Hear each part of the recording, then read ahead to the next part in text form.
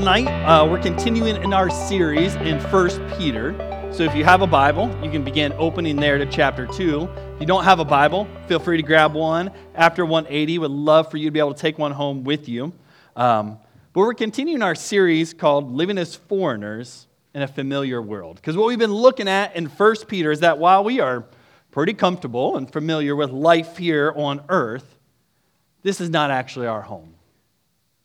For those in Christ, we're actually foreigners or strangers, outsiders to this world. And we're journeying towards this future hope that Christ has purchased for us of a heavenly home.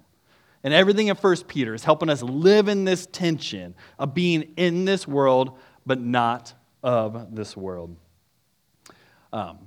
One of the privileges I have of getting to be on staff, you might have heard me talk about this if you've been around. If you're new, I can share a little bit. One of the things I love about being in full-time ministry with Crew is what I get to do over the summer. I get to help lead the Ocean City Summer Mission, which I know many here in the room have been to or are going to. I love it.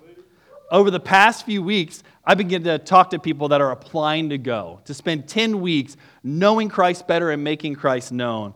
And I've just heard incredible stories. I wish I could tell you all of them, but I've talked to a few guys over the past few weeks, and both of them described kind of the change they experienced once they got to college. One of the guys said, I kind of grew up, had a pretty solid church background. During the pandemic, had a lot of time to really read and really help me understand the reasonableness of my faith, and that was incredibly helpful. He said, I had this head knowledge. But man, once I got to college, I got involved with this group Crew, and I started going to Bible study. And he said, Jason, that's when things changed, because my heart now started to change. Now I started to know I had a real relationship with Jesus. And then I talked to another guy. I'd love to hear what kind of encouraged you to go on a summer mission or apply for one. He said, well, before college, I kind of, high school, sports and partying, that's kind of what I did. When I started college, that's what I was doing. So interesting, what changed? He said, well, I was sitting on campus and two guys came up to me and they just said, hey, I'm curious, could we ask you some questions about your spiritual life? We'd just love to hear more about your thoughts about God and spiritual things.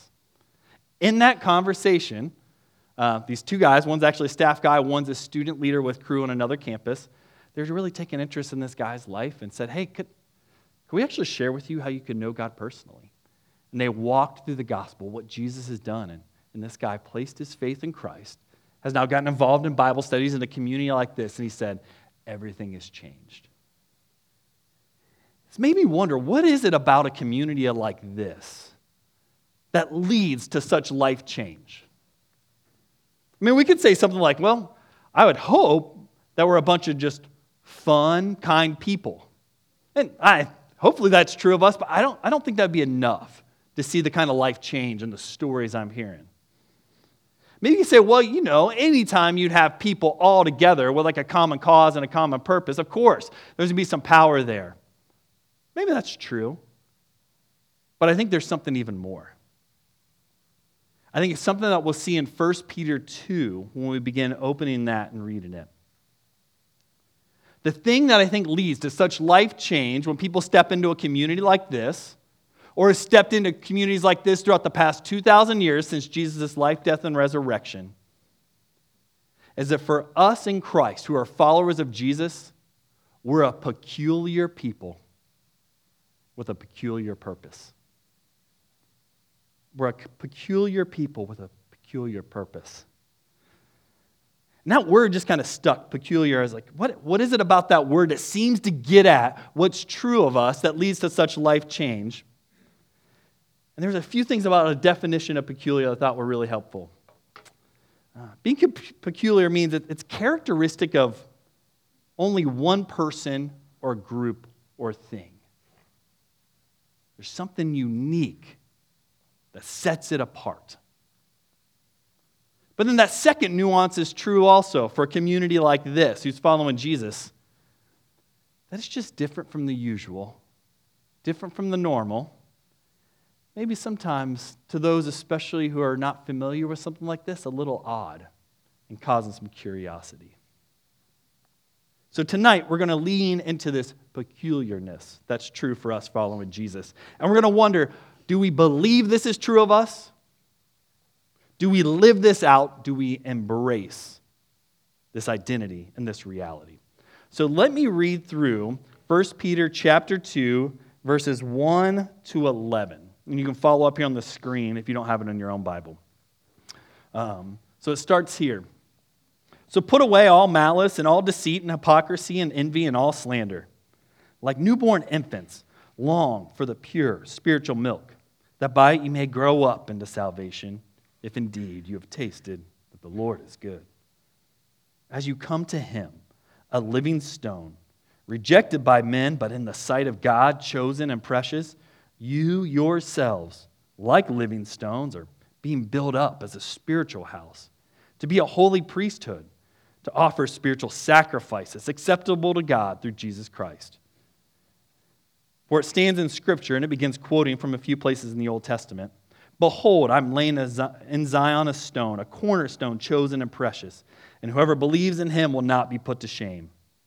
So the honor is for you who believe, but for those who do not believe, the stone that the builders rejected has become the cornerstone." Talking about Jesus, rejected, dying for us, but then rising again. A stone of stumbling and a rock of offense. They stumbled because they disobeyed the word and they were destined to do. But you are a chosen race, a royal priesthood, a holy nation, a people for his own possession, that you may proclaim the excellencies of him who called you out of darkness into his marvelous light.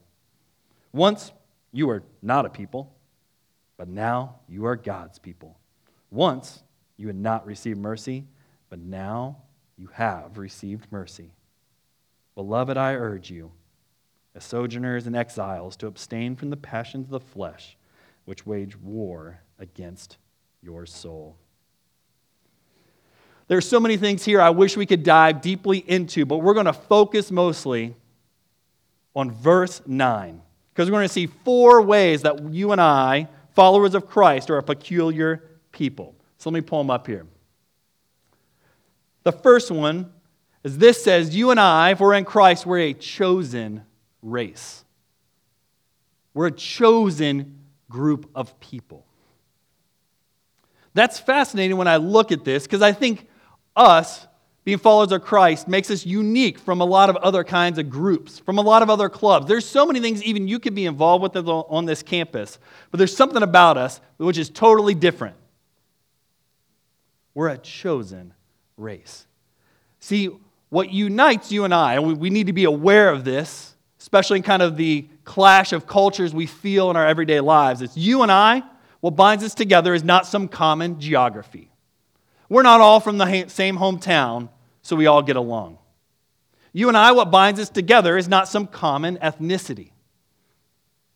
What binds you and I is not even some common nationality. It's not some common interests. The thing that unites you and I together and makes us a people is the fact that the God of the universe has chosen you and I in Jesus Christ. Have you ever thought about that? The thing that unites you to other Christians runs deeper than any other relationship you could possibly have on the face of this earth. Deeper than any nationality, deeper than any common interest, deeper than any family ties. There's something about us, we're followers of Jesus, that unites us together. And I think that makes us a little odd and a little strange. Because that means in the midst of all of our differences and all of our personalities and all of our preferences, there's something higher that binds us together. We even sang a little bit about this earlier. We're chosen, not forsaken. I am who you say I am. So we should reflect on what that means when we feel pulled in so many different directions, pushed to fight with one another. What does it mean that you and I are a peculiar people because we're chosen by the Lord? The second thing that makes us a peculiar kind of people is this says, you and I, as followers of Christ, if you believed in what Jesus has done, it says we're a royal priesthood. That is a weird phrase. I don't think many of us grew up around royalty. If you did, please tell me stories, because I would love to hear more of how that's true. We didn't grow around royalty, and most of us didn't really have priests growing up. Maybe a few in the room would have what we would think as priests. Most of us, we went to church. It was maybe like a pastor. This is really all these passages are drawn upon Old Testament imagery. The priesthood in the Old Testament would be the people who worked in close proximity to the presence of God. There's actually, for a time, a physical place called the temple where God's people would come and God would come down and meet them. There's a place where there were sacrifices, animals offered up for our sin that we could be in the presence of God. And the priests were those who kind of lived and worked there. And they had two main functions. One is they themselves would praise and glorify the God of the universe who had called them. The other thing they would do is they would prepare this place for God's people who weren't priests to come into God's presence to give Him praise and to give Him glory. They did kind of this spiritual work. We kind of see this a little bit earlier in the passage. It says, as you come to Him, a living stone rejected by men, but in the sight of God chosen and precious, you yourselves, like living stones, are being built up as a spiritual house, to be a holy priesthood, to offer spiritual sacrifices, acceptable to God through Jesus Christ. You and I are to be preparing a place where other people come into the presence of God. One of the guys I was talking to over the past few weeks, I asked him how he, got connected to Crew. He said, well, can I be honest with you? I was like, yeah, that's what I love. He said, well, I was going to room with some friends. He said, I was kind of party scene, fraternity scene. I was looking to live at a house, and my roommates got a place without, or the people that I was going to live with, they kind of got a place without me, so I felt kind of stuck. But I knew some friends from high school that were on campus, and they said, hey, is there a possibility where I could live with you? And his friend said, well, sure. I'm kind of involved with this group called Crew. It's mostly other Crew guys that are living here. But we'd love for you to live with us. We just ask one thing. Would you come to some Bible studies with us? And the guy I was talking to, he said, oh, yeah, sure. Yeah, that'd be great, man. I love Jesus things. And he said, honestly, Jason, I just needed a place to live. So I went to Bible studies, and I kind of hung out with these guys. But my motivations for going to Bible studies started to change. I was around this group of people that would open up the scriptures, and God was changing their lives. I was studying the Word and talking about it, and God started doing things in my heart and in my life. And my roommates pointed me to Jesus. And now I love walking with the Lord. And I just thought about his roommates were living out this royal priesthood theme. They were preparing kind of an environment for their friend to know and experience Jesus. And I wonder for you, do you view yourself in this way? Do you think about the fact that God wants to use you to be the presence of God here on earth? That when people interact with you, you are somehow mediating God's love and grace and goodness to them in Christ. You're a peculiar kind of people. You're royal priesthood. The third thing that sets us apart is you and I were a holy nation. Again, these are all Old Testament themes. I wish I could dive into each one of them more deeply. But it means when God calls you and I, He actually calls you and I to holiness. Here's the weird thing I want to say about you and I and holiness. One, this holiness is not a stuck-up, holier-than-thou attitude that we're talking about. This is a holiness, a set-apartness, becoming like the God of the universe who's made us, who's utterly pure and whole and good. And for you and I who are following Jesus, holiness is not just an obligation. Holiness is actually a privilege. That might sound really weird. Like, what? Why is that a good thing that I'm called to holiness? I kind of like the not holy things in life. That's kind of weird that you would talk about this as a privilege. But for you in the room that have begun taking steps of faith to know Christ more, you know what I'm talking about. You're like, actually, yeah. As I've kind of said no to some things from my past, whether that's kind of what I was doing, living for the weekend, or things going on in my relationships that are unhealthy, actually, as I've started to say no to those things and started to say yes to the things God's calling me to, there is a special satisfaction. There is a depth that God is kind of working in my life, and it feels special. It feels peculiar. It feels like nothing I could get anywhere else. So I wonder for you, as you're struggling through different, we're all struggling through things in our life, personal things, relational things. Have you ever thought about the fact that what God's calling you to actually say yes to Him and no to those things, is not just an obligation, not just something you do out of guilt, it's actually a privilege. He is inviting you to live the way He's always created you to live like Jesus lived, the one who is life and who gives you life and offers you a new kind of way of being in this world. If you live that way, you're a strange kind of person. I felt that. When I started saying no to drinking with my friends, they're like, why would you do that? That doesn't make sense. What we're doing is better. And I would say, hey, I understand, but for me, actually following Jesus is better. And you get some strange, odd looks. I wonder if have you walked with Jesus in such ways that you get a few strange, odd looks from others? The fourth thing that we can't go into in much detail is you and I were a people for His own possession, meaning God's. We are different than almost any other religion on the face of the earth. If you were to look at any kind of other religions, whether that's kind of Buddhism, Hinduism, kind of other kind of offshoots, kind of cults almost you could say, off of Christianity, they all have this idea that you and I are working ourselves to be able to grab hold of God, to make God our possession. So through me kind of creating a good, pure life in some religions, I'm getting closer to grasping God. By meditating or emptying myself, I'm getting closer to take God as my possession. You and I can never, on our own, grab hold of God.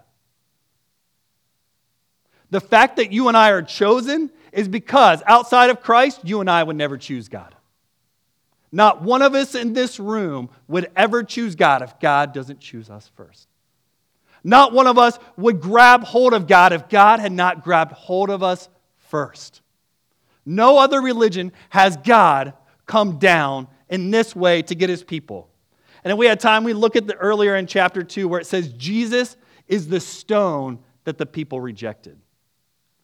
Jesus is the foundation to set them up to know God. And His people were like, no, we don't want this. We don't want you, Jesus. So much so they rejected Him and they put Him on a cross.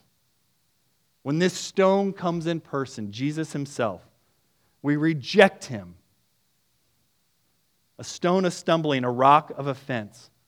But He rises again and He takes hold of you and I. He takes hold of our life.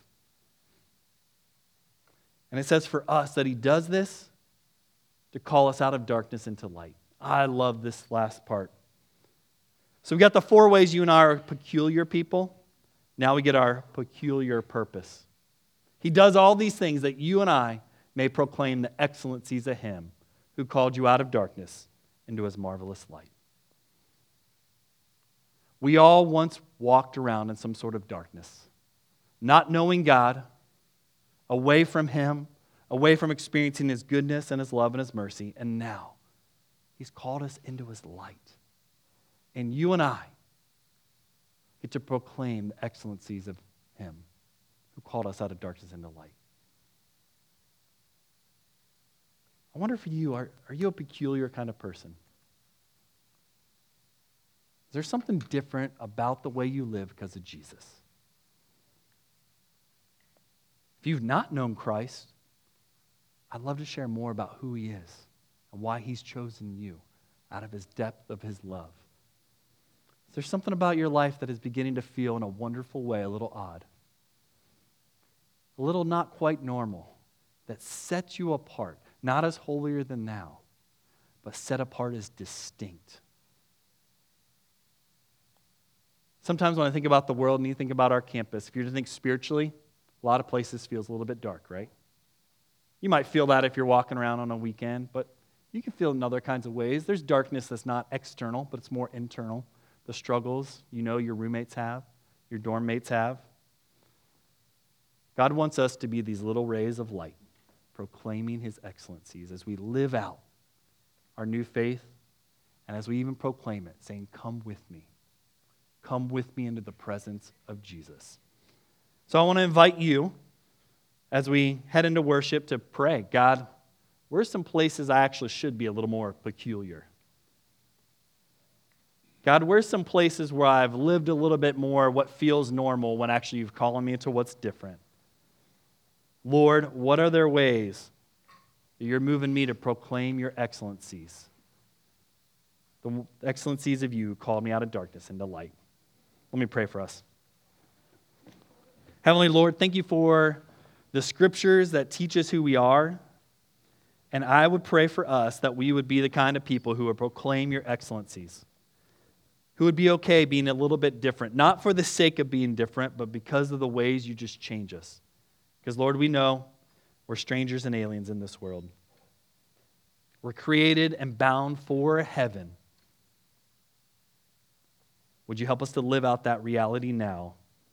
Thank you for all that Jesus has done for us to forgive us of our sin and bring us new life. We pray all this in the name of Jesus. Amen.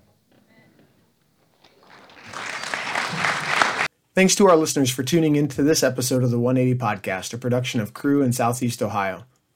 If you enjoyed this episode, please give it a like, a share, or leave an encouraging comment, and that will go a long way toward helping others hear about the podcast. The podcast isn't the only thing that we do. Whether you're a student living on campus or if you're still at home studying virtually, we'd encourage you to check us out on social media to hear more about what's going on. You can follow us on Instagram at crew@OU, or to learn more about who we are and what we do, head over to our website, crew@ou.org. We'd encourage you, if you visit the site, to complete our involvement form to get more connected to all the things that are happening. Thanks for joining us. We look forward to seeing you next Thursday for another episode of the 180